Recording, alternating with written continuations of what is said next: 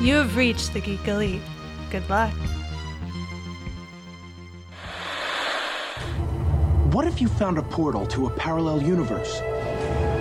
What if you could slide into 1,000 different worlds?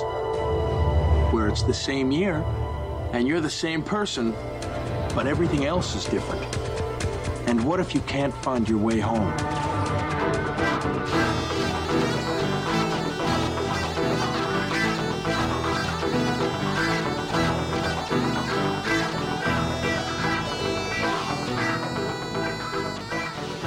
Welcome back for another issue of Imagine If. We are still in February, meaning we are still in our love month for comic books. Isn't that right? Yeah. One of the amazing things about superheroics and secret identities is the ever so abundant struggle of love that leads to happiness, that leads to the next issue. I mean, it's true. They often put on their costumes or armor, and it's usually a trope to put in like, hey, I've armored off my heart. But this week, let's see, the first 2 weeks of the month, we did number one couple of the DC universe, Superman and Lois. Second week was number one couple of Marvel, Reed and Sue. Now we're going to talk about the ever-revolving door. The James Bond. The James Bond of the DC universe, Batman, and his love life, how it's hit a lot of different names. Yeah. And it's, I guess we're kind of settling in at the moment with Selena, with Catwoman. It's interesting. And I got to say, I'm really excited that, that was definitely a Tom King thing. Mm-hmm. It's like, okay. But I was really surprised with James Tynion IV coming in, that he kept it. Like I've seen those two still palling around in the comics. But again, that could be because they're like, hey, we're going to have this Batcat miniseries, so don't F it up. And once the miniseries concludes, is that going to be what it is? Yeah. Yeah, because I think it's funny. In Tom King's run, I think it was Batman Annual 2. He had the story about an older Bruce Wayne and an older Selena Kyle and how they're together. And with Old Man Bruce, or whatever you want to call him, like he's basically like he's coming to his final days. It's like, like my memory's going, my body's dying. Here's where we're at, and so they're together, and it made me think about kind of what Jeff Johns did when he ended his run on Green Lantern. Green Lantern, like the Rebirth issue 19. Well, not Green Lantern Rebirth, but part of the New 52. There we go. Green Lantern, or the New 52 Green Lantern series. Issue 19 was Jeff Johns' last issue, and he did one of those the bookend, the Rebirth to Rebirth and stuff. He had all that neat stuff. But he also had the same thing where it was an old Hal and an old Carol, and it's like, they're going to end up together. You see these old hands holding each other with the rings on them, the power rings, not wedding rings, right. But power rings on it and whatnot. But then it's like now in the current continuity, Hal and Carol, they're about as close as you and somebody well far away. So obviously editorial mandates, new writers come along, so they change stuff. So, but yeah, I'm very curious to see what's going to happen with Batcat. Yeah. How long? Okay. And hopefully longer. And we'll have to, maybe we'll get a glimpse into what happens with them as we look into the past for Bruce Wayne's love life. But before we get to that, we have to, on New Comic Book Day, talk about what is on the spinner rack. Yes. Okay. So here it is, Wonderful Wednesday, and you've got a wallet full of money. What are you going to do with it? Well, hopefully you're buying comics, because that's the smart choice. From DC Comics, we have Aquaman issue 57. They always say love is in the air, but it's also in the sea. So we see on the cover, we see a very pregnant Mera, and Aquaman and Mera are getting ready to bring another Aqua baby into this world. So that's the ultimate union of their love. So that's very, very exciting stuff. Batman 89 will be out as well, continuing James Tynion IV's brand new run on the current Batman series. Deceased is back. It's Deceased Unkillables, part 1 of 3. I guess with this one, it's not necessarily a sequel, but it's going to be like, well, all the heroes were doing this. What were some of the anti-heroes and villains doing at the same time? So it's very much a companion series to it. Looks really good, beautiful art, and Tom Taylor, you can't go wrong with that man. He's a just beautiful writer. If you're trying to save some money, there's Dollar Comics, so you can get The Flash Rebirth #1. This was the comic that explains, well, not even explained, and it wasn't the return of Barry Allen, but it was just the Rebirth series. So this has now made it to the Dollar Comics style of things. So if you're trying to save some cash, there you go. Dollar Comics, the new Teen Titans #2 will be out. So there's this character that everybody's excited about. God, what's his name? He's so unique. Deathstroke. So anyways, Deathstroke, this is a reprinting of his first appearance. So if you actually want to get a first appearance of his, go for it. And what's actually really exciting about these Dollar Comics, and even on the other side of the fence with Marvel's, oh God, I can't think of what they call their Dollar series. But those, like, people are buying them and CGCing them at or like high rates, like 9.8 and higher and stuff like that. They're like expensively, like they're it's a great investment. It's insane. Wow. Yeah, because it's For like $1, yeah, because you're not gonna be able to get the original one. You know, like I think I got lucky. I got Deathstroke's first appearance. God, I bought this a couple years back. I think I got it for like under 50, and that was such a surprise. You know, I was like, oh my God, I can't believe I got this, you know? But yeah, now it's like, holy crap, these things, when they go on the secondary market, they go nuts, because I decided to pick up one of these, the Deathstroke one. So I was like, oh, well, you know, I'll get the companion one with Deadpool. And I went and looked. I thought I'd ordered it, and I didn't. So not only did that Deadpool one, it got the first printing, it got a second printing, and then it got a replica facsimile edition. I was like, holy crap. So I was like, well, I'll just buy the $1 one. That way they're companion. I had to spend $10 to get that thing. Whoa. Yeah. So there's an investment. So something to think about, because Deathstroke is huge. So yeah. All right. Moving along. If you're a fan of Doom Patrol, there was a run by John Byrne that was very interesting, and that is being collected as an omnibus edition. So if you want to see these characters written by, well, John Byrne, he's a very, very famous guy, did a lot for the X-Men. He was part of that group of creative that helped launch them into some wild stuff. So get to check him out on his own with the Doom Patrol. Now, this is going to be a big book I recommend you pick up. Flash Forward #6 of 6. So there's been a lot of talk about this whole G5 thing. What does it mean? You know, so a lot of people, the 5th generation of superheroes. So you want to think about it as, let me try to frame it in maybe with familiar names and faces. So think like Alan Scott J. Garrick would be Generation 1. Superman and Batman would be Generation 2. Wally West, Kyle Rayner would be Generation 3. Tim Drake, Bart Allen would be Generation 4. And then Damian Wayne and John Kent would be Generation 5. So that's how we want to think about those. So they're finally starting to put that continuity together, and they're going to it's going to change everything that we know about DC. Like, this is a major, major thing, and it's exciting. Hopefully it'll be exciting. Hopefully it'll be on time. By the time they put it out, we got to change the continuity again. But anyways, Wally is going to be a big focal point on this, because this year's Free Comic Book Day, so the first Saturday in May, go get yourself one. I believe they're going to call it Generation Zero or something like that, and that's going to basically launch everything, and it's almost considered like Flash Forward issue 7. So yeah, this miniseries turned out there was some big stuff. So your Heroes in Crisis might start having a bigger impact. So I also saw, I think I saw, I know I saw, they're revisiting Dark Knight, or not Dark Knight. Oh, Metal. Yeah. Yeah, Metal. Yes, Dark Knight's Metal. Yes, yeah, it's going to get a sequel. I forget what they call it, but it seems like this time the major focal point will obviously be Wonder Woman, so I think they're going to try to time that around the movie. Yeah, we see a very like barbarian-esque Superman, Batman, and Wonder Woman. So yeah, it's getting a sequel. I don't know what it's going to do. I don't know how it's going to tie into stuff. It's more right now just being celebrated as like the big, like, I don't know if it's going to be Scott Snyder's final DC work, because I think he wants to do a lot more independent stuff. But like, this might be like the last teaming of him and Greg Capullo for DC, at least for a while. But yeah, so yeah, big thing there will happen. I don't know. Like, this might be an unpopular opinion, but I didn't like Dark Knight's Metal. I just didn't care for the ending. Like, it all just seemed very jumbled to me. Yeah, I agree with that. If it was, it was interesting stuff. Certain things happened, but it's just, there wasn't enough for me to be like, wow, I really enjoyed that. Yeah, well, to me, it was like, it started off as a neat idea, and I was following it, and I bought all the tie-in issues, even though I told myself don't do it.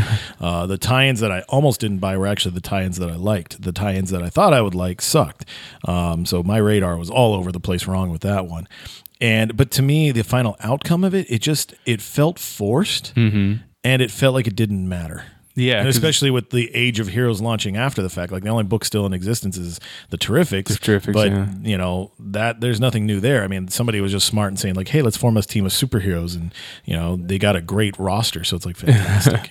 Yeah, like none of that. It seems like none of that nth metal stuff or whatever Oh my god, yeah, the crazy kerfuffle of thoughts that they put into that. all that stuff. None of that seemed to have come out of anywhere.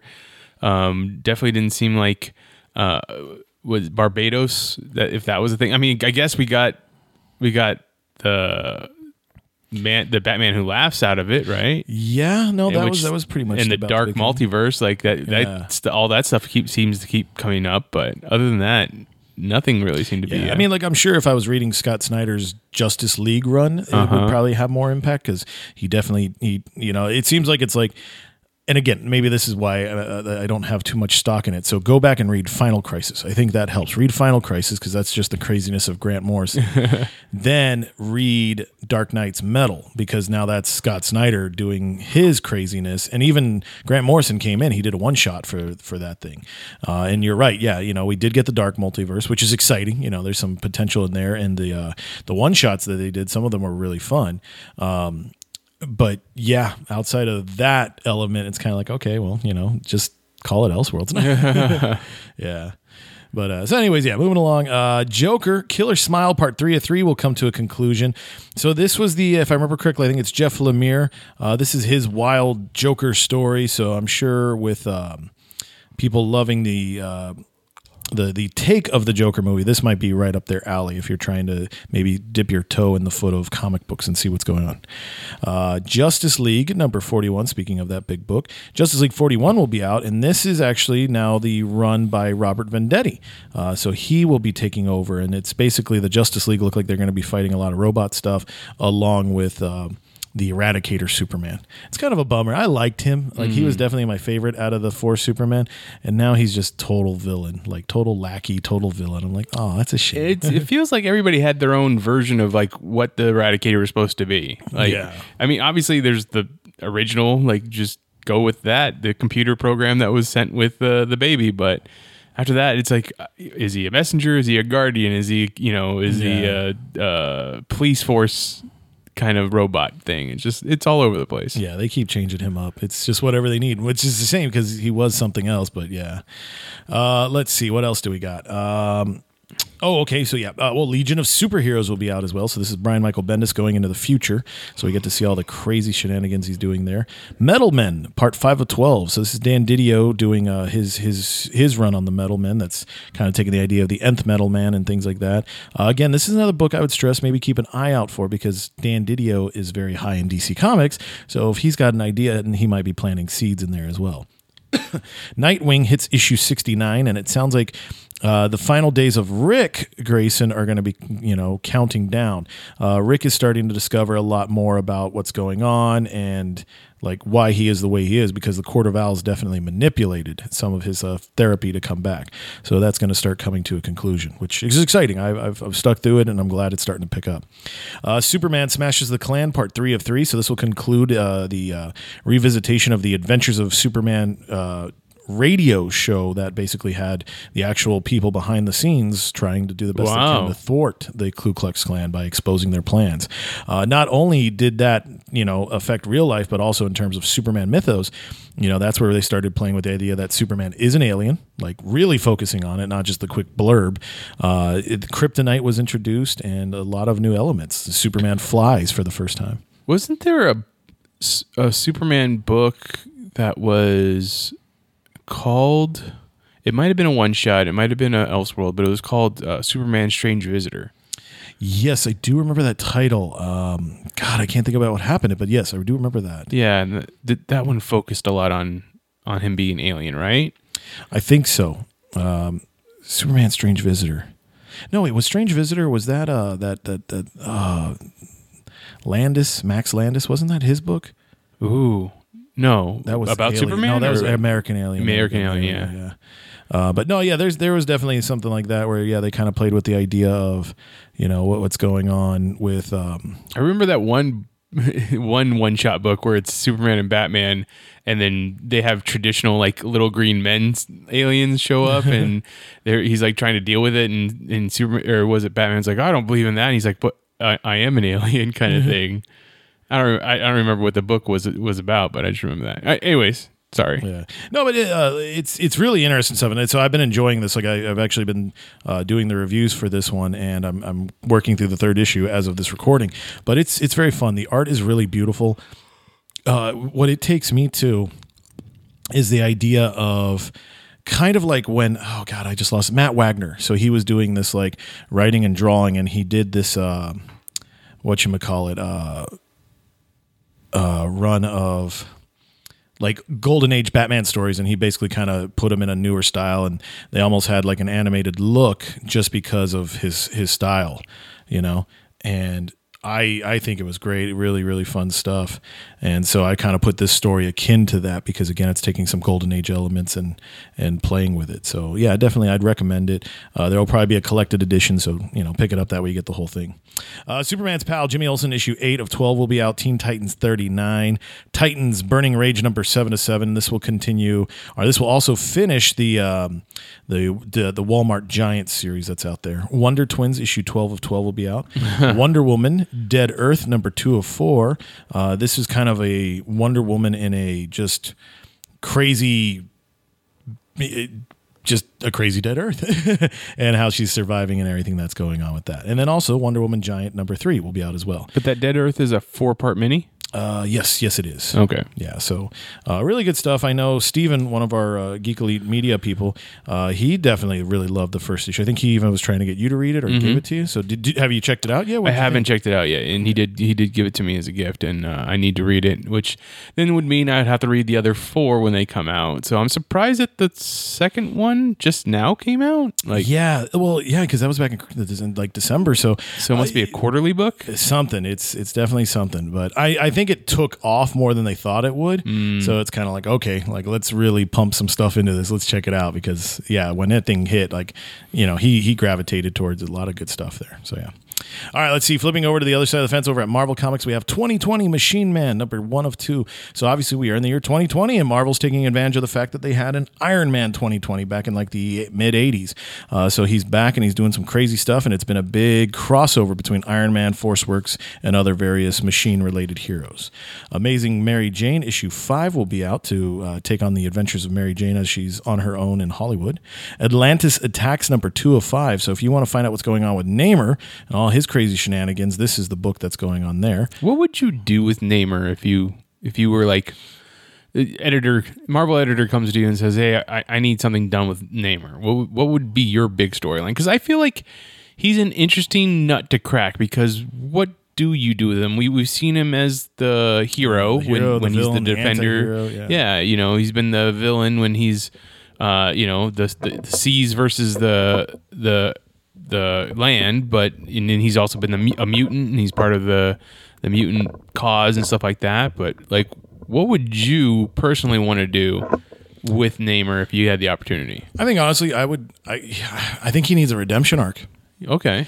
Just because ever since, you know, he got the Phoenix 5 power, okay, so he went crazy mad with that and took on Wakanda, and that's what put him and Black Panther on a situation. Even Captain America kind of like, and you know, obviously I'm a Cyclops fan, so I thought it was totally unfair that Cap gives him a free pass, yet is, you know, berating everybody else. Namor then after that joined the Dark Illuminati during the Secret Wars, and he was with Thanos and other people, and they decided to go, because there was these incursions, so 2 Marvel universes would crash into each other, one world would live. So Thanos and other people decided to go proactive, and they would go to these other worlds and destroy it first. So Namor was a part of that. So he's just been on a villainous streak. And even then, like I was watching some of the stuff, they did a Defenders, I think 4 or 5 part miniseries not too long ago last year, and that was kind of setting Namor up for like what he's going through, crazy stuff there. Chip Zdarsky just did a 12-issue run of Invaders. It was actually a really fun story, and that's what got me excited a little bit about Namor. But Namor was going nuts there. Like, he's basically making a plan to be like, all right, let's make the Earthlings be Atlanteans as well. So they're part of the fish folk. And I don't know, like I was tempted to follow it, but this Atlantis Attacks, it just didn't gravitate towards me. I didn't care for it, but I feel like this is going to be setting up more of his fall. Maybe this will be his redemptive arc, but that's what I'd have to do. I'd have to put him through redemption, where it's like, okay, he's got to do something to get back in the good graces of people, because you're right, he's a World War II veteran. The people aren't going to remember that when he recently turned a California town into a bunch of, blue skinned water breathers. Right. They're going to just remember that. So yeah, that's the plan I'd go for. Okay. I mean, I would just make the mandate, like, if he's going to be a hero, he needs to be a hero for the next X amount of years, 15 years. Like, we need to just push that agenda. If he's going to be a villain, he needs to be a villain for the next 15 years. Like, it just needs to be consistent for me as a reader to be like, to care. Like, if you wanted to do Namor tries to take over the earth because earth is 70% water and he should, he's the king of the seas, so he should know best. Like, let me have that. But then don't try and be at the end, oh, well, he was actually being taken over by Sebastian Shaw or some shit. You know what I mean? Right. I would love it if they just like went full force into either him trying to be a despot or him trying to be a hero. Yeah, no, I agree with that. Like, it's the flippity floppity. I mean, it's not entirely bad. No. But it is kind of like, well, where do we stand? What's going on? Because they keep changing it so much. And it's like, well, I don't know how to think about this guy. Yeah. Well, especially too, I think with the movie coming, I'm pretty sure we're going to see probably a set focus. Yeah. And I would just say, like, I'd say, yeah, I think you've got to go one way or the other, hero or villain. Don't try it for the anti-hero because Marvel's got a lot of anti-heroes. A lot of them. So I don't think we need that as much, So yeah, but no, it definitely, it's going to be an interesting time for Namor. He's obviously got a lot of focus on the publications. I don't know if the rumor's true or not about the, Marvel Studios getting the rights back. Right. But, it sounds like he's on radar. So we'll see what happens. We'll have to see. Yep. All right. So marching along, we have Captain America issue 19 out, which continues the Ta-Nehisi Coates run. Captain Marvel number 15 is out, which is a hot book right now with this whole star situation. Daredevil 18 will be out. I am super hyped for this series. I cannot rant and rave enough about it. Chip Zdarsky, Chip Zdarsky and Tom Taylor, those two guys need to write the DC Marvel crossover book. Ooh. I'm stating it now. It just came to me. But this book, what we're reading in Daredevil right now, there's seminal moments. Like, they recently did that with the X-Men when Jonathan Hickman took over, and they're like, this would be like picking up X-Men number 1 by Stan and Jack. This would be like picking up Giant Size X-Men number 1. This would be like picking up, like those seminal moments. And to me, like, I look at this and it's like, yeah, what we've got going on with Chip Zdarsky, Jorge Fornes, and Marco Cicchetero, it is amazing. Like, you're picking up an era of Daredevil. Like, I akin this to like Frank Miller being on the book, the good side of Frank Miller, It's just fantastic what these people are doing to Daredevil as a character and visually. It's mind-blowing stuff. So go out there, get those back issues, buy the trades. You are in for a ride. It is insane. So yeah, this newest issue 18, so I'm going to give a spoiler. So it ended, the issue ended, and so Matt Murdock is no longer Daredevil because he feels so guilty he caused a death. And all hell with it, I'm just going to plug it. Go to adventuresinpoortaste.com, and I wrote a big Daredevil article, so it kind of gives you the forecap. But anyways, in this last issue, he winds up seeing the mother of the guy that he accidentally killed. And she knows. She told him, she's like, I know you're Daredevil. I know what happened. I know how my son was. I'm mad, but I see the way you're carrying the guilt, and I forgive you. Wow. That's like the first 3 pages of the book, and you're just like, oh my God. And so Matt is feeling a little bit better, more confident. He goes to confront the newest villains, the Stromwyn siblings, and these people are horrible because they're not straight up politicians. They're the constituents, the rich constituents. Mm-hmm. Oh my God, it's insane. And so they're having a masquerade party. Matt shows up, and he's not ready to be Daredevil yet. And so he confronts them, and they're like, we know who you are, and we don't care. And they just kind of snap their fingers. All of a sudden the party starts, guests are leaving, and they're like, yeah, we know what you're going to do, and we're pissed off that you're getting in the way of our plans for Hell's Kitchen. So here's our guards, and if we kill you, we kill you. Mm-hmm. And he's worried because he's like, oh God, I don't want to hurt people. So he manages to narrowly escape. And then the siblings are walking out, and they're getting in their limo, and they're like, oh, I guess, these hired guards, they're not good enough. We got to get somebody better. Who's that one guy? The one guy who never misses. Oh yeah, Bullseye. It's like, oh my God, this is going to lead to a Bullseye Daredevil confrontation. So yes, hopefully, I'm sure it'll be probably the last page cliffhanger, but it's just, I can't rant and rave enough about this. So anyways, pick it up. Deadpool number 3 is out, continuing the new series there. Doctor Doom number 4 got a second printing. Excalibur number 5 is getting a second printing. Fallen Angels number 5 is getting a second printing. So again, some more hot books coming out of Marvel. Fantastic Four will be hitting issue 19.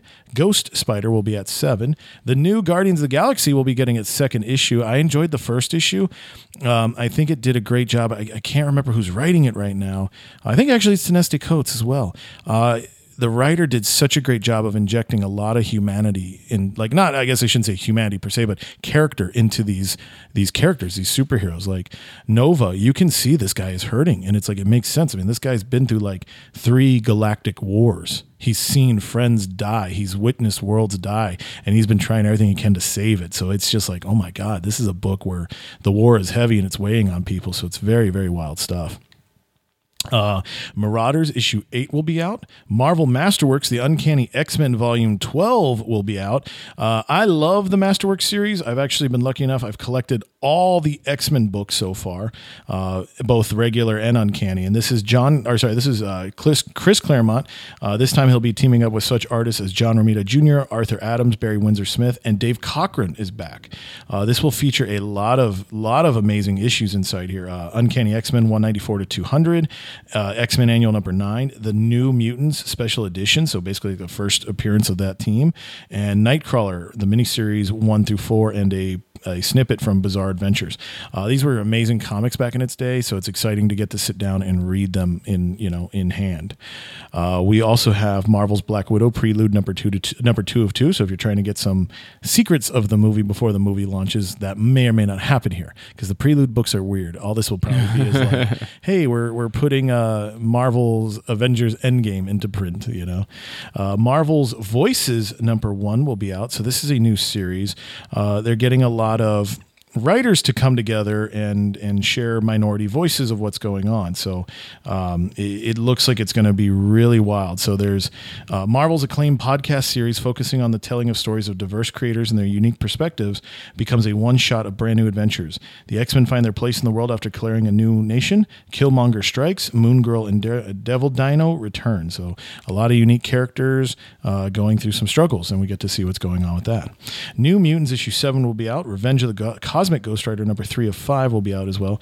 I love how Cosmic Ghost Rider just goes from miniseries to miniseries to miniseries. Like, just make it a book already. But again, it is what it is. Star issue 1 of 5 will be getting a second printing. That's how popular this character has gone through. Taskmaster, Anything You Can Do trade paperback will be out. So the Taskmaster is going to be getting a lot of love because he's going to be in the Black Widow film. So this one is basically like, this would be Taskmaster Volume 1. So you're going to get his first appearance way back in Avengers issues 195 and 196, various early editions of him, so you can see how the character began, what he was, and then the growth of what he will become. So pretty wild stuff there if you're a fan. True Believers, Iron Man 2020 Yocasta number 1. So if you want to get the first appearance of the the first robotic woman that Ultron created in the form of Janet Van Dyne, who became a hero, you can get that right there and see how that goes out. Uncanny X-Men by Kieran Gillian, the complete collection volume 2 is out. His run was phenomenal. I enjoyed it. Valkyrie Jane Foster number 8 will be out. Here's a big book that's probably going to blow everybody's mind. Wolverine number 1. That's right. We are in the post-Hickman era, we are in the Hickman era of X-Men. So now Wolverine is finally getting his own book. So we get to see what's going on. And last but not least, X-Force issue 5 gets a second printing. And that's what's on your spinner rack. That is a full spinner rack. So, so like we were talking about, Batman. Yep. The loves of his lives. Loves lives. The love of his volumes. It's a long list. I think everybody comes around to him having to eventually end up with Selena Kyle with Catwoman. Like, people like the idea of the Batman and the Catwoman like being a couple. Yeah, I think it's just because a lot of us grew up with Batman Returns. That's true. And we're of that age now, so that's where that's happening. And pre-Crisis, it's the two of them get together and they have Huntress, right? Yeah. Yep. That was the thing. That was their history. But there have been other women. There's been a lot. Who are some of the other ladies of Batman that you've enjoyed?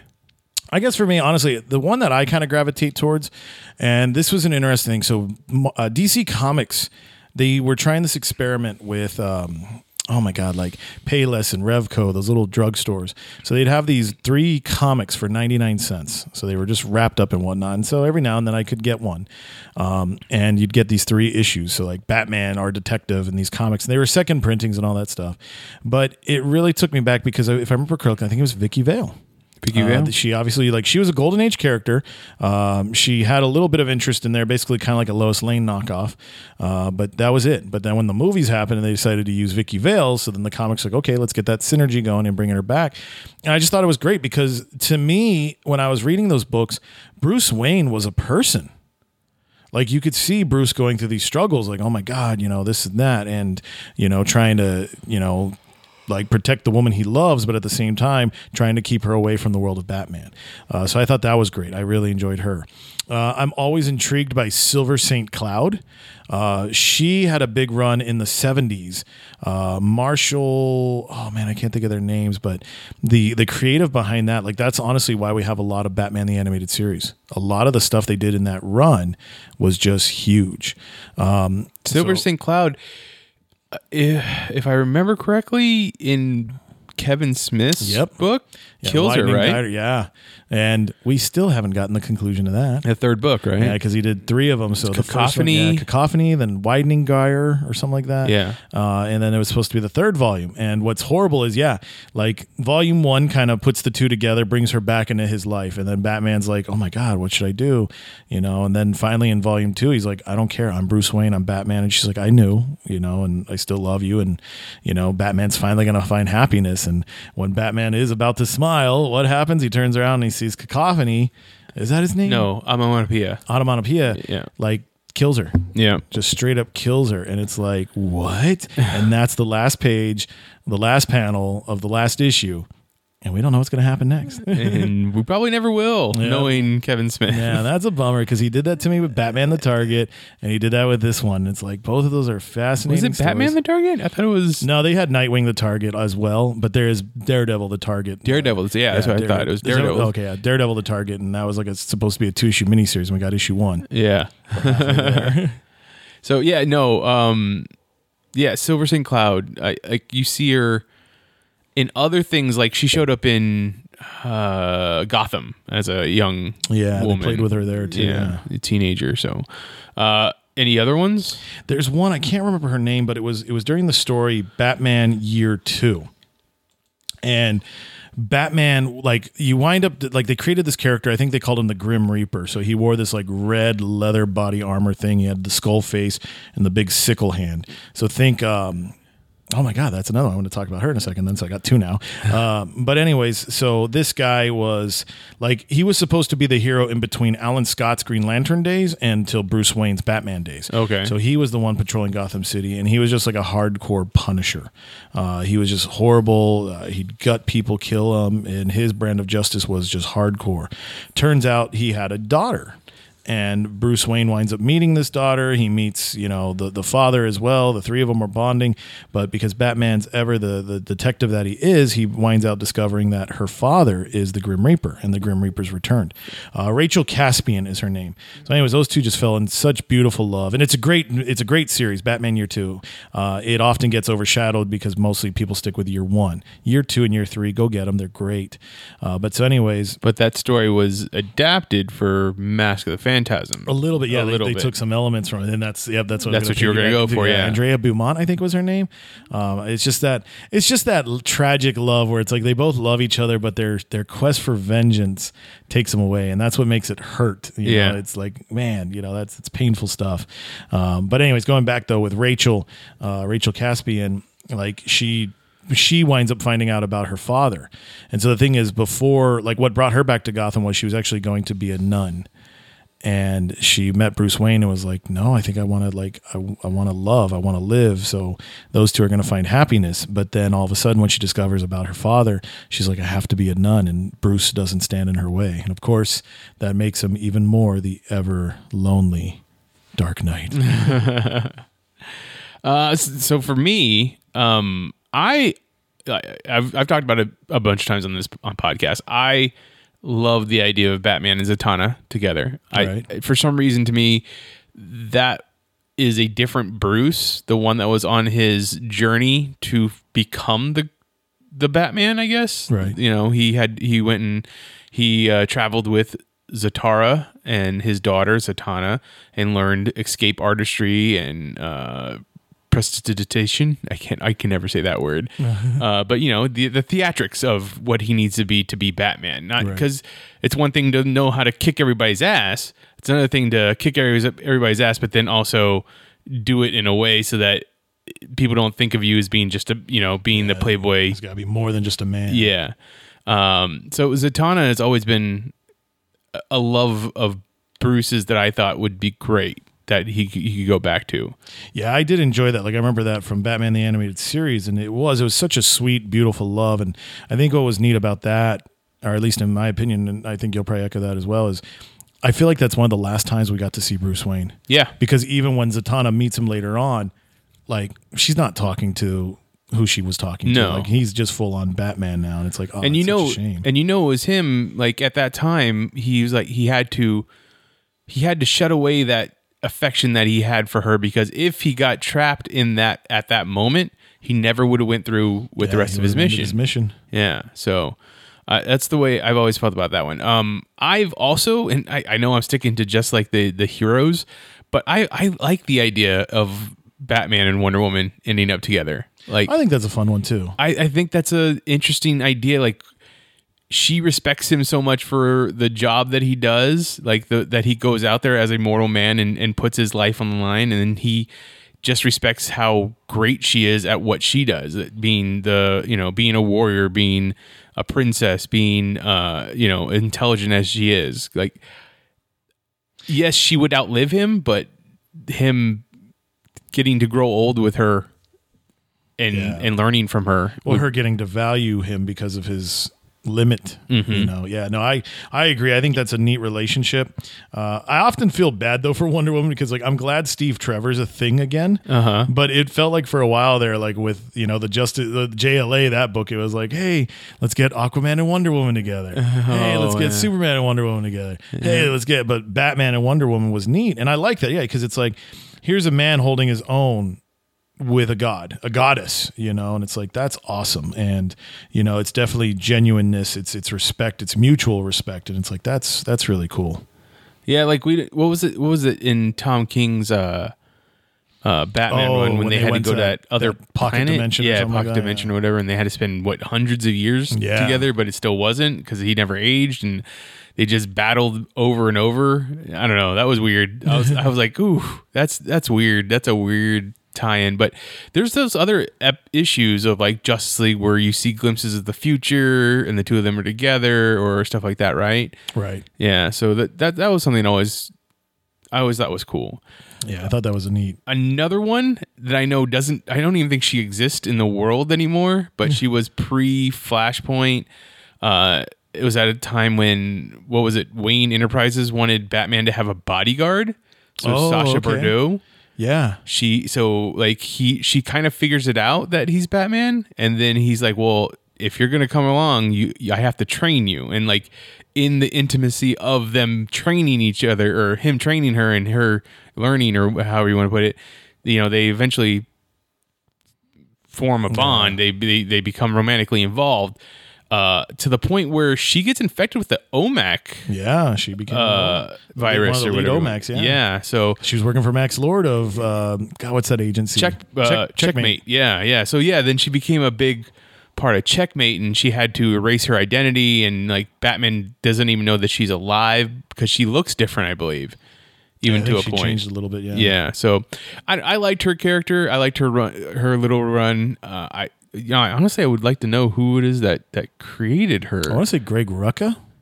Created by Greg Rucka and Sean Martinborough. So that would have been the artist, yeah. Yeah, so don't know how many issues she's actually in, but Detective Comics 751, December 2000, her first appearance. I don't know. I just enjoyed her and the idea.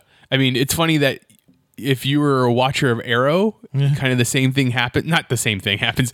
The bodyguard part of the thing happens where Arrow, Oliver Queen consolidates like, oh, you're going to need a bodyguard because there's people out here trying to kill you. And, Diggle comes along, becomes his bodyguard, figures out that he's Arrow. And it's like, no, I'm going to be here. I'm supposed to protect you. I'm supposed to be your buddy kind of thing. And now I'm being trained by him. But now hearing that, because I didn't watch that show. So would you say, going just the Arrow tangent real quick, does it seem like Oliver Queen and Diggle, are they just Tony Stark and James Rhodes? Is there a parallel there? There is definitely a parallel though. You're absolutely right. I did draw this parallel for myself when I was watching that show, was that obviously the Oliver Queen in that show is not like the Oliver Queen you read in the comic book. Right. And he doesn't end up with Dinah Lance like you see in the comic book. Yeah. It's not Dinah and Ollie. And even the Dinahs that they have on that show aren't like the Dinah that's in the comic book to a degree. Yeah, they take a lot of liberty with her character. So when you really wanted to see that Oliver and Dinah relationship, you had to watch Diggle and his wife,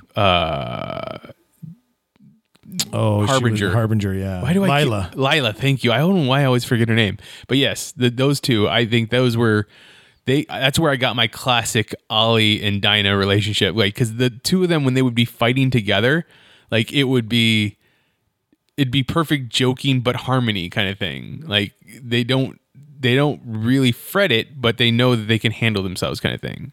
Right. So Sasha was an interesting one of mine. But what are some of the other interesting love lives of Bruce Wayne? Would you like to just go down the list, or do you want to? Yeah, well, let's see this. I forgot Talia. Talia, I like the idea of Talia. That's a big one. Yeah. The daughter of the Demon's Head. Yeah. Talia al the Ghul. mother of his child. The mother of his child. So obviously, at some point, they had quite the affection for each other. Even though it's like, isn't that Damian is the product of kind of like he was unconscious or he didn't even know he was drugged? Yeah, or something depending like that? on how you read it. Yeah, it's kind of like, they acquired some of his DNA and they made a baby, test tube baby. So let's see. First thing that they have on the Wikipedia is Selena Kyle. Well, here's a big one that I went through real quick. Julie Madison. I don't know that name. Yeah, she was a big one. Like and they even brought her back recently. Like she came back at Scott Snyder's, like the end of his New 52 run on Batman. Okay. She was a Golden Age character. She was great.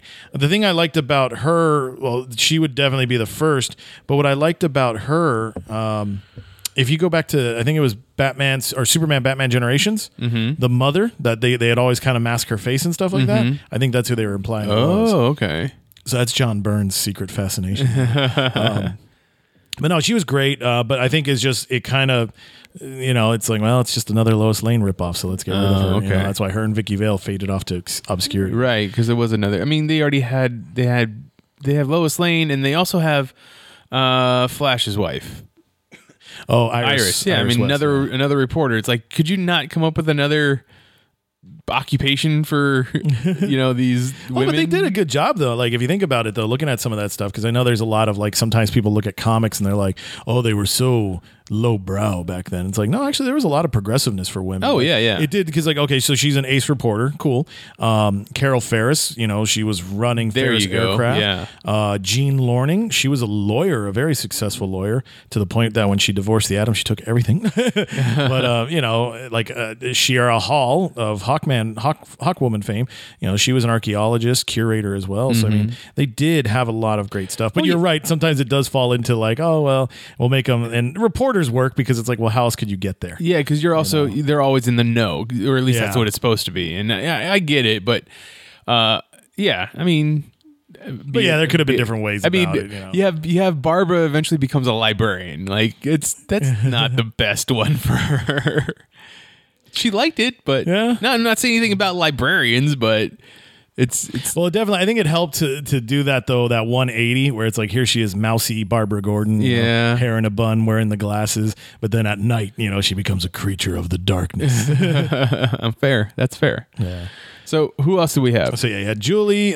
She was one. Then obviously that leads next to Catwoman. I thought Catwoman was great. Obviously, I think just the visuals, that's what helps sell it. They're both, these loners in the night. So obviously I didn't start reading comic books until after I watched the animated series and after I watched Batman Returns, the movie. Both of those have a blonde Catwoman. Yes. So when I first saw Selena Kyle in the comic books, I was like, why is she brunette? I don't understand it. But she'd always been brunette, right? Pretty much. Like, honestly, I can't think of any time we saw her in Secret Identity, unless she was wearing a wig, but I mean, yeah, she's always been a brunette. I just think it was just because of the fact that, hey, we cast Michelle Pfeiffer. Yeah, of course. So that modeled the look. Batman the Animated Series, because even the Penguin, like that's where he had that weird mutant look. Yeah. You know? So that was definitely taken directly from that. So it's like that set the tone. But you're right. Then you go into the comics, because even Catwoman had a successful series. God, I can't remember the artist's name, but he's very much known for drawing, pinup model style. And so Jim Balent. So he was the main artist on this Catwoman book, and yeah, she was always a brunette, and it's like, weird. Okay. But then, yeah, so along with the Golden Age, though, you had Vicky Vale, so she was a big one. But then now Julie that's not just a reporter, but a photojournalist. yeah, she was the Jimmy and Lois together. Well, because that was the thing, though, she'd always be, I guess you can't say Johnny on the spot, so Janie on the spot, but she'd be there, and it was always like, oh, Batman's unmasked. Let me get that picture. Nope, too late. Didn't work. Didn't work out. Well, so. You had to wait for those flash balls back in the day. Right. But yeah, so she. When was Vicky Vale uncreated? Is she a Golden Age also? Yeah, or no, Silver Age? she's very Golden Age. First appearance was issue 49 of Batman. So Wow. You're probably talking like what Batman appears in 38, so she's maybe like 44. Okay. So yeah, so she was very early on, but Julie Schwartz kind of once he took over the Batman books in 64, it was kind of like, let's get rid of her, just because they were trying to clean up a lot of the goofiness. Because even then, like Katie Kane, the original Batwoman, they kind of had a relationship. They were trying to build a relationship there with Batman and Batwoman. Now we can't do that because they're cousins. Yeah, now it's going to be different. But actually, okay, this was interesting. So I'm looking at Vicky Vale's, and it was the 80s books, which was I was talking about, and it was Jerry Conway. And Jerry Conway, I guess, actually, no, it would be Doug Monick. Jerry Conway brought her back, and Jerry Conway's famous for killing Gwen Stacy. Oh, so yeah. he actually, what he giveth, he taketh. So he gave us back Vicky Vale. And Doug Monick, he definitely did a lot of stuff. And I thought that was really cool, like that, they were having that struggle of love. I thought that was great. But again, obviously the movies and whatnot. Let's see. So I think those would probably be your big ones of the Golden Age. Silver Age, probably at best you'd say Talia al Ghul. So back in Detective Comics issue 411, beautiful Neil Adams. Yeah. Yep. Neil Adams' work there, co-creator of that. And she's just a great character. And I like that because to me, that one almost feels like the Spirit. Like it's one of those femme fatales, so it's like, okay, so there's a lot of stuff there. Okay. If you wanted to, I think it was, what was it? God, I can't think of the story that you're talking about where Damien and all that stuff comes from. We got to see her in the movie. I thought that was neat. What was it? The Dark Knight Rises? Yes. I thought that was a played wild by twist. Marion Cotillard. Yeah. I kind of wish they would have made it bigger though. Yeah. Because it almost felt like she went from being like, I love the twist in the review, but I kind of wish they would have done that earlier so we could have seen more of her in power and all that stuff. But let's see, what else is there? So there's a lot of little ones. Like they actually played with the idea of Batman and Black Canary. Like they were kind of getting close. I'd say probably the worst example of their relationship All-Star would be All-Star Batman and Robin, where they had sex behind a dumpster. That was just weird. Let's see. Now, this is interesting. Well, Harley Quinn has had a crush on Batman as well, so they played with some ideas there. And then, in the movie, the recent Birds of Prey movie, we know that she has a crush on that sexy billionaire Bruce Wayne. Yeah, exactly. One of my favorite ones, and it's a horrible example of love, but sometimes these things happen. You meet people that aren't well for you. Jezebel Jet. So we were talking about this before recording started. So Grant Morrison came onto the Batman books. Bam. He just explodes onto the page. And he introduces this character, Jezebel Jet. And she's just this wealthy woman, world renowned and all this stuff. And they're getting so close. It's like, wow, this might be something, it's exciting and whatnot. And then, secretly you find out she's working for the Black Glove. She's helping to kill Bruce, and this leads all the way up to Batman R.I.P. And I love it because there's this panel, and so I'm going to share it like I shared it with you. I just thought it was great that they think they've killed him, and then he somehow survives, and he's the Batman of Zen-N-R, and he's acting all weird and crazy, but before, he's totally done, like he confronts her and he's like, I know, or she confronts him actually, I guess. And she's like, she's just mocking him and all that stuff. It's like, well, who cares if you survived? It doesn't matter, and she says, because I was the last Bruce Wayne, you'll never love anyone again. You'll never trust any woman ever again. And it's tough because you're like, yeah, dude, like he fell in love with her. And I just love his reply, like, love? Congratulate Alfred on the acting lessons. It's like, what? He played her? Oh my God. The twist was deep in that one. So I thought that was great. Now, who was the love interest? Because that sounds very familiar to the love interest that was part of the Court of Owls, wasn't? I'm not too. She's the daughter of the Grand Master or something like that. Something like that. I think they did that. Yeah, like where she was obviously luring him in for a relationship. But I can't say I remember that. I read Court of Owls once. I mean, it's a good story, but I've only read it the one time. That's fair. That's fair. Like, because there's. I don't know. There's a couple of people in here. Like, I don't know who Linda Page is. I remember the name, but I can't say I recognize. And then I didn't know about a Julia Pennyworth. I was just looking at that one too. Yeah. So Julia Pennyworth. Until the most recent episode of Batwoman, recent episode, but one of the most. Well, recent. but she's such a weird character too. So like they introduced her in the 80s. Just because, again, they didn't have any female characters at the time. So it's like, oh, let's do that. The daughter of Alfred. Ooh. Forbidden fruit. So they played with her being around and whatnot, but she's one of those ones where they kind of toss her aside a lot. Like they just don't know what to do with the character because it's like, oh, well, now that makes Alfred too old. It's like, no, it's perfectly fine. But then it also makes Alfred a horrible guy. That's like, the one. Why are you not there raising her? You stuck around for Bruce Wayne. Why didn't you bring your daughter in? So stuff like that. So they ditch her. They bring her back. They ditch her. They bring her back. Most recently, I would say probably New 52, she appeared there and like Bruce was secretly training her as well. So she was kind of working on some stuff. Crazy stuff there. Let's see, Linda Page. Well, I guess that's why we don't know much about her. She was more she was in the Batman serials of 1943. Oh, okay. So that's where that happens. One that was fun, and so using this, I forgot about that.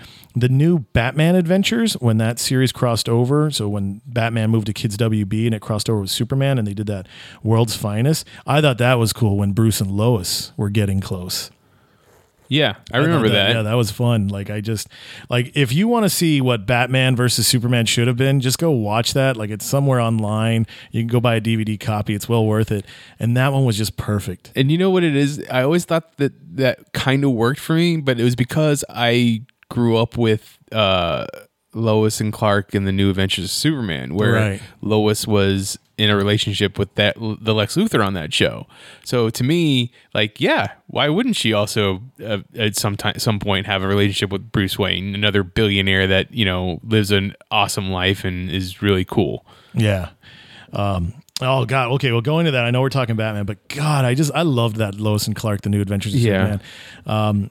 Just the drama of it, and that longing that Superman always has for Lois. Like I always remember that when Lois says yes to Lex, like either for the engagement or they're dating, and then Superman flies out into the Arctic, and he's like, no, just such a great visual. But anyways, go back to Batman. Batman, yeah. So I thought that was great. Let's see. There's just they'll definitely have these women of story arcs and stuff like that. I did like the fact that sometimes Pamela Isley, the Poison Ivy, like she would definitely come after Batman. I always thought that was neat. I don't remember any of those stories. They were rare. I would say, so a question for you. Did you ever read a lot of Batman Legends of the Dark Knight? I do remember getting those books. I swore I read them. So maybe, but I wonder then I'd have to say maybe when the series first started, not necessarily because when it first came out, it was like, it's the missing adventures of Batman. Right. Because when Crisis hit and Batman comics went post-Crisis, they just didn't care. They're like, we're doing our thing. Like, yeah, history changed, but Batman is still Batman. Right.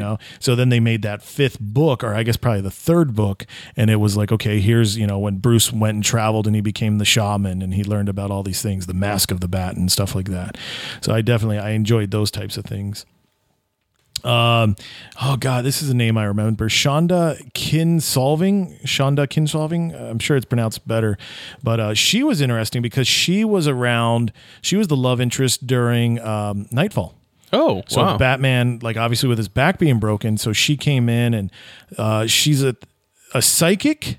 So she has that ability, and I forget, like she was some kind of therapist, but I don't know if it was like for the body or for the mind or something like that. But anyway, so those two wound up hitting it off, and that was what was tough because she got kidnapped. I don't know if it was because of Bane or somebody else took advantage, so she got kidnapped. So that's why when they, like, if you ever look at Night Quest, it had Night Quest the Crusade and Night Quest the Search. Right. So that was Bruce Wayne, like, even though I'm paralyzed, I'm still going to find her. And she definitely helped heal him. Like, she helped him through the psychological trauma of it, which also helped enable him to heal physically as well. Okay. But the sad thing about their love was when that was going on and whatnot, her mind got reduced to that of a child. Oh. So you can't really, like, continue that love. So that was tough to see because she was such a great character, and then they took her off the plane. Remember Vesper Fairchild? Do you remember that name? The name sounds so familiar, and I know No Man's Land? Yeah, okay, I remember that. And now she's being used on Batwoman as the voice of the podcast lady that kind of is the narrator of every episode. Okay. But yeah, I remember her from No Man's Land, but I really don't remember her, if that makes any sense. So I remember the name. I didn't I really wasn't following the Batman books, but it's just interesting looking at her quick bio. This is sad. So she was killed by David Kane, so the father of Cassandra Kane. Oh, that's who died when it was Batman Fugitive. Yep, and exactly that's what set off the whole thing. Bruce Wayne Fugitive. Bruce Wayne Fugitive, thank you. Yeah, so that was crazy. That's right. I remember that. Ooh, I wonder if they're going to do that in Batwoman, if they're going to end up killing her. Ooh, that's some fates you just can't escape. But yeah, so no, but then they talk about Wonder Woman. So that definitely got up.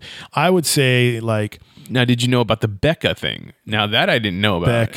Becca, no, the wife of Orion, the new guy, the one that was in the, what was it, Justice League Gods and Monsters animated movie? Okay, that's right. Okay, the animated movie, yes. Yeah, the one that was Wonder Woman in that. Right. It was Becca. So apparently, according to this list, Becca was at some point romantically involved with Batman. A new god in Batman. It was Orion's wife. She and Batman had a strong attraction to each other after she rescued him from Darkseid forces on the planet Tartarus. She was later murdered. That's weird. Nope, not ringing any bells. It doesn't sound like it was a big relationship. I must have missed. All right, so let's see. It looks like we're nearing the end of the list. So something I want to ask you then, because I know you're a movie buff. So knowing all the Batmans that you've watched, animated, television, young kid, Gotham, Batman movies, George Clooney, whatever you want to call it, who would you say, or what would you say is your favorite relationship moment for Bruce Wayne? Oh my or goodness! Batman? Like what sells it for you? Like I'm guessing it'd probably be the Batman Zatanna episode. So I give you that, but I want you to dig a little deeper. Go deeper than that. Yeah. I mean, as much as I don't like the movies retrospectively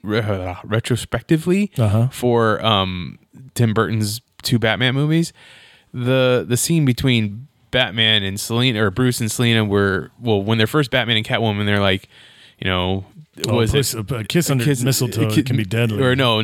Mistletoe if is eaten is deadly. It's deadlier if you kiss under. I don't know. Anyways, yeah. The moment when they reverse the lines and say it to each other the next time, like, that's an awesome moment. That was cool. That's a great moment. You burned me. You stabbed me. The Rachel stuff in the Nolan universe never sold me, but I did like the Selena Kyle stuff in the third Nolan movie. Yeah, okay. Like the two of them dancing, and she's like, there's a storm coming. Yeah, Mr. Wayne. yeah, exactly. And they're all you rich people are going to pay. Like, I liked when they had that back and forth, and then especially when they had the fight on the rooftop against all the other bad guys. Like, it was just another good thing. You know what I'd say though about the Rachel Dawes thing? Because like, I don't know, I love those movies. I love the Nolan trilogy. Yeah, it doesn't stick the landing, but for what I saw and lived through, I thought it was great. So like, Rachel felt forced, and no offense to Katie Holmes, like she didn't sell me on the character. I was kind of like, whatever. Then when Maggie played it, like, that one made Bruce seem even sadder because it's kind of like you're trying so hard to win this woman. But I think her legacy though, when she dies and the letter Oh, that was such a heartbreak moment When because Alfred burns a letter. Yeah, because Bruce is sitting there. So just like kudos to Christian Bale. Like, just, man, you can make Batman be deep, because our DC hates that. But like, he was just sitting there with the cowl in his hand. He's like, I couldn't save her, Alfred. Everything I did, I couldn't save her. And then Alfred has to take that moment. And it's like, he decides to burn the letter because, the letter is saying like, hey, even though you may be this great guy, I've moved on. There's somebody else. And well, it's also like, I know that you'll never be able to yeah, give it's true this too. up, Like kind of thing. You won't quit being Batman. You say you will, but it will never end. But now this is more fuel, like, because he thinks that, yes, I was gonna give up Batman. Choose me, she was choosing me. We were gonna go live together, but now I can't because there's so much crime, and I can't have Well, my happiness was taken away too. So once again, just like his parents dying, Alfred has to be like, well, this needs to be the more fuel for him to keep doing the thing that he's doing. I don't want to break his heart even more. So yeah, is there a relationship moment that you super dug? I guess honestly, I would say like you hit it with Batman and Catwoman. That was just so neat. They were two sides of the same coin, but different circumstances. But ultimately, I would say I think my favorite is Batman: Mask of the Phantasm. So good. God, Andrea Beaumont, like, okay, redheads, whew, thank goodness. But yeah, she was just this great character. And, obviously it took elements from Batman Year 2, the fact that she could hold her own and everything. It was just like, wow, this was amazing. And for it being a cartoon film, it was so deep and impactful. It was so good. And I love the fact that she's going to be part of continuity. Like, she's going to be making an appearance in Batcat. So I'm very excited to see what Tom King's going to do there. But that was just a phenomenal moment. Like, I was like, wow, this is so cool. Like, I think that's probably like my favorite on-screen adaptation of a Batman relationship, because again too, like even then, like, I love how, I guess, it's just that tragedy, I'm so compelled by it, but I just love the fact that, like, even Alfred was happy, like, yes, Master Bruce, you don't have to be Batman. You can love this woman. Life can be great. And then she comes and she's like, Bruce, I have to leave my father, and we're leaving. And, the engagement ring gets dropped and all that stuff, and they leave. And then the music, dun, dun, dun, dun. And you just see him standing there, and it's, he becomes Batman. And it's like the tragedy of his parents' death. Okay, yes, it's a trauma. It hurts. But the broken heart takes it even further. And it's like, oh, man, like, so heart-wrenching. So little, 8-year-old me or something like that. You're like, oh, Batman. You deserve love, Batman. Come on. So I thought that was great. So, go ahead. Oh, no. Okay. Finish your thought. So now I just want to throw one, like, what's a favorite comic book one? So I've got enough to give you to think about, but I'd have to say, I think for me, like, my favorite comic book of romance for Batman would have to be Hush. I think that was great, like what Jeff Loeb did. Well, like building the Bruce Wayne Selena Kyle relationship. Like, okay. That's what brought he was in love with Hush. Oh yeah, no, that's just Hush is in love with Batman. That's why he. He's definitely in love with. Well, he's in love with Bruce Wayne. Yeah, but no, I thought that was so great. Like seeing those moments, watching them run the rooftops together and everything was great. Like that's what helps like make Tom King's run even more romantic in my mind's eye. But I loved all that stuff. But it was so sad at the end of it. Like so sad, just like when they're together and Batman's obsession when she's like, oh, it's okay, just hush, Bruce, and he's like, why would you say that? And it's like, oh man, like we've all been that guy where it's like things are going happy and you stick your foot so far in your mouth you kick your own ass. So I just thought that was a great one. And in more recent comic book history, I would say the stuff Tom King wrote leading up to the wedding was just. Oh, Love Letters is great. Love Letters is great. But, and I've talked about this several times, the date night between... Clark Lois and Batcat. Yeah, that's fun. It's just such a good time between the four of them. And just the way that Lois and Selena are both sitting there just reassuring both of the men in their lives how much they both mean to the world, but also mean to their best friend that they don't want to admit is their best friend, like kind of thing. Like you can acknowledge Clark every now and then. He seems like a good guy. No, Batman. Batman. But let me give you this. My last question is, end all say all, who does he end up with? Or does he end up with somebody? So, God, that's tough. So if it came down to it, if I was the editor, and I could only make the two choices, Forever Alone or Catwoman. That's just it. That's Yeah. Those two have always been fated. Has to She be was there Catwoman. from the beginning. One that I really think is neat and it's interesting, and I always consider this the last Batman comic. I think it was Batman Annual 20-something. Maybe 23, 24, I forget. But it was the Armageddon 2001 crossover Batman Annual. It's got this beautiful, dark, dusty, smoky cover of Batman sitting in a prison cell handcuffed. Because what was happening was they were trying to find out who would be Monarch. So Wave Rider touches people and he gets to see their 10 years in the future. In the future, Batman's starting to get more obsessed, more darker. Tim Drake has left. He's a senator now. And then Batman accidentally kills the Penguin. So he winds up going to jail. Anarchy comes and he's like, no, you're Batman. You're not staying in jail. Like, you didn't do this. Go prove yourself. And, Catwoman's out there as well. And she's trying to prove no, Batman's crazy, but he's not a murderer. And so they're going through all these things. And anyway, so she winds up having this big fight with these mutant werewolf things that the Joker has unleashed. And now the Joker's like on a talk show. Yeah, it's weird stuff, but it's the last Batman story. I think that's what they even call it. So that's why it's in my mind's eye. But essentially, Selina just gets her guts ripped out. And Batman puts these weird werewolf creature guys down and he rushes over to Selina and, they share this tender moment. I think they even kiss and she dies during that kiss. And then Batman lays her body down and he just like curses the heavens, and then he goes to confront the Joker for that one last time. And it was like, oh, God, that's so good. So that, and then I guess probably Tom King's Annual number 2 would be right up there. But yeah, for me, I want to choose happiness, so I'm going to say he ends up with Catwoman. I'm not going to make him be alone. No. Yeah. My idea is that for some odd reason, 50 years down the line, DC Comics is done. Like, we're done. We're shutting the doors for whatever reason, right? Because the movies are finally successful, yeah, right? Exactly. And they're just like, okay, everybody writes their last story. Like, everybody gets their last story, and that's what it is. Him and Selina fly off into the sunset together in your picture. Yeah. Now, just before we close, since we're talking Bat Family, I want to throw one in there real quick. Okay. Nightwing. I know we've had this debate. Who do you put Nightwing with? Because he can get the happy ending. We can have little Nightwing Jr. So who do you put him with? I know everybody wants, or not everybody. I know a lot of people put him together with Starfire, especially a lot of the younger readers or viewers because of the Teen Titans show. But he has to end up with Barbara to me. Like, it's Barbara and Dick, Babs and Dick. It's Nightwing and Batgirl. Like, it's just the way it has to be. Yeah, no, I agree with that. Like, I think it's Babs, Barb's, Barbara. There we go. No, I loved their relationship.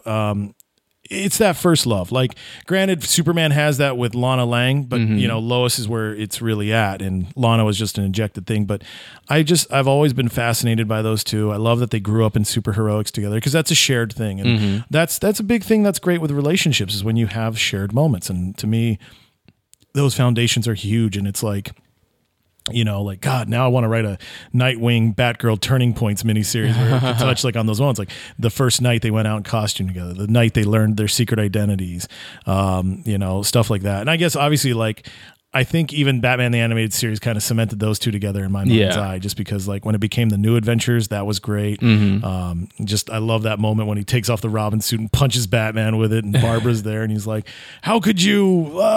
So I don't know, but yeah, I agree with you. I mean, it's the same thing with Tim Drake. Tim Drake and spoiler will always be like Tim Drake and Stephanie Brown will just be the couple for me. Like, Tim Drake has gone with many other women. He's even been with Wonder Girl at one point, but to me, it's going to be spoiler. She's going to be the one that he ends up with. Yeah, I see that as well. So the Drake. All right. So that is the third week in our love month. Next week we'll be talking about, well, we'll go to the Marvel universe. Who's that bachelor of all time? Well, maybe we'll make you guess, or should we tell them now? I mean, you're pretty. I think you'll figure it out who it's going to be. A certain friendly neighborhood hero. Yeah, it'll be an amazing guess. Spectacular episode. If you have any opinions on the dating life of Bruce Wayne, we'd love to hear from you. Please reach out to us. I'm on Twitter. I am at Mitchipedia. GEM stands for Geek Elite Media. Chris can also be found online at... So I'm on Twitter as Stuff I Should Say, should being spelled SHUD. Check out my writings on Geek Elite Media and Adventures in Poor Taste. Hopefully I've got some opinions that you like. The rest of Geek Elite Media is at Geek Elite Media on Twitter, at Geek Elite Media on Instagram, and Facebook.com/Geek Elite Media is our Facebook page. Check out archived episodes of this podcast and other podcasts on our network on our website, geekelitemedia.com. But until next time, this is Imagine If on the Geek Elite Media Network saying, always remember to geek out. This concludes our broadcast. Beep.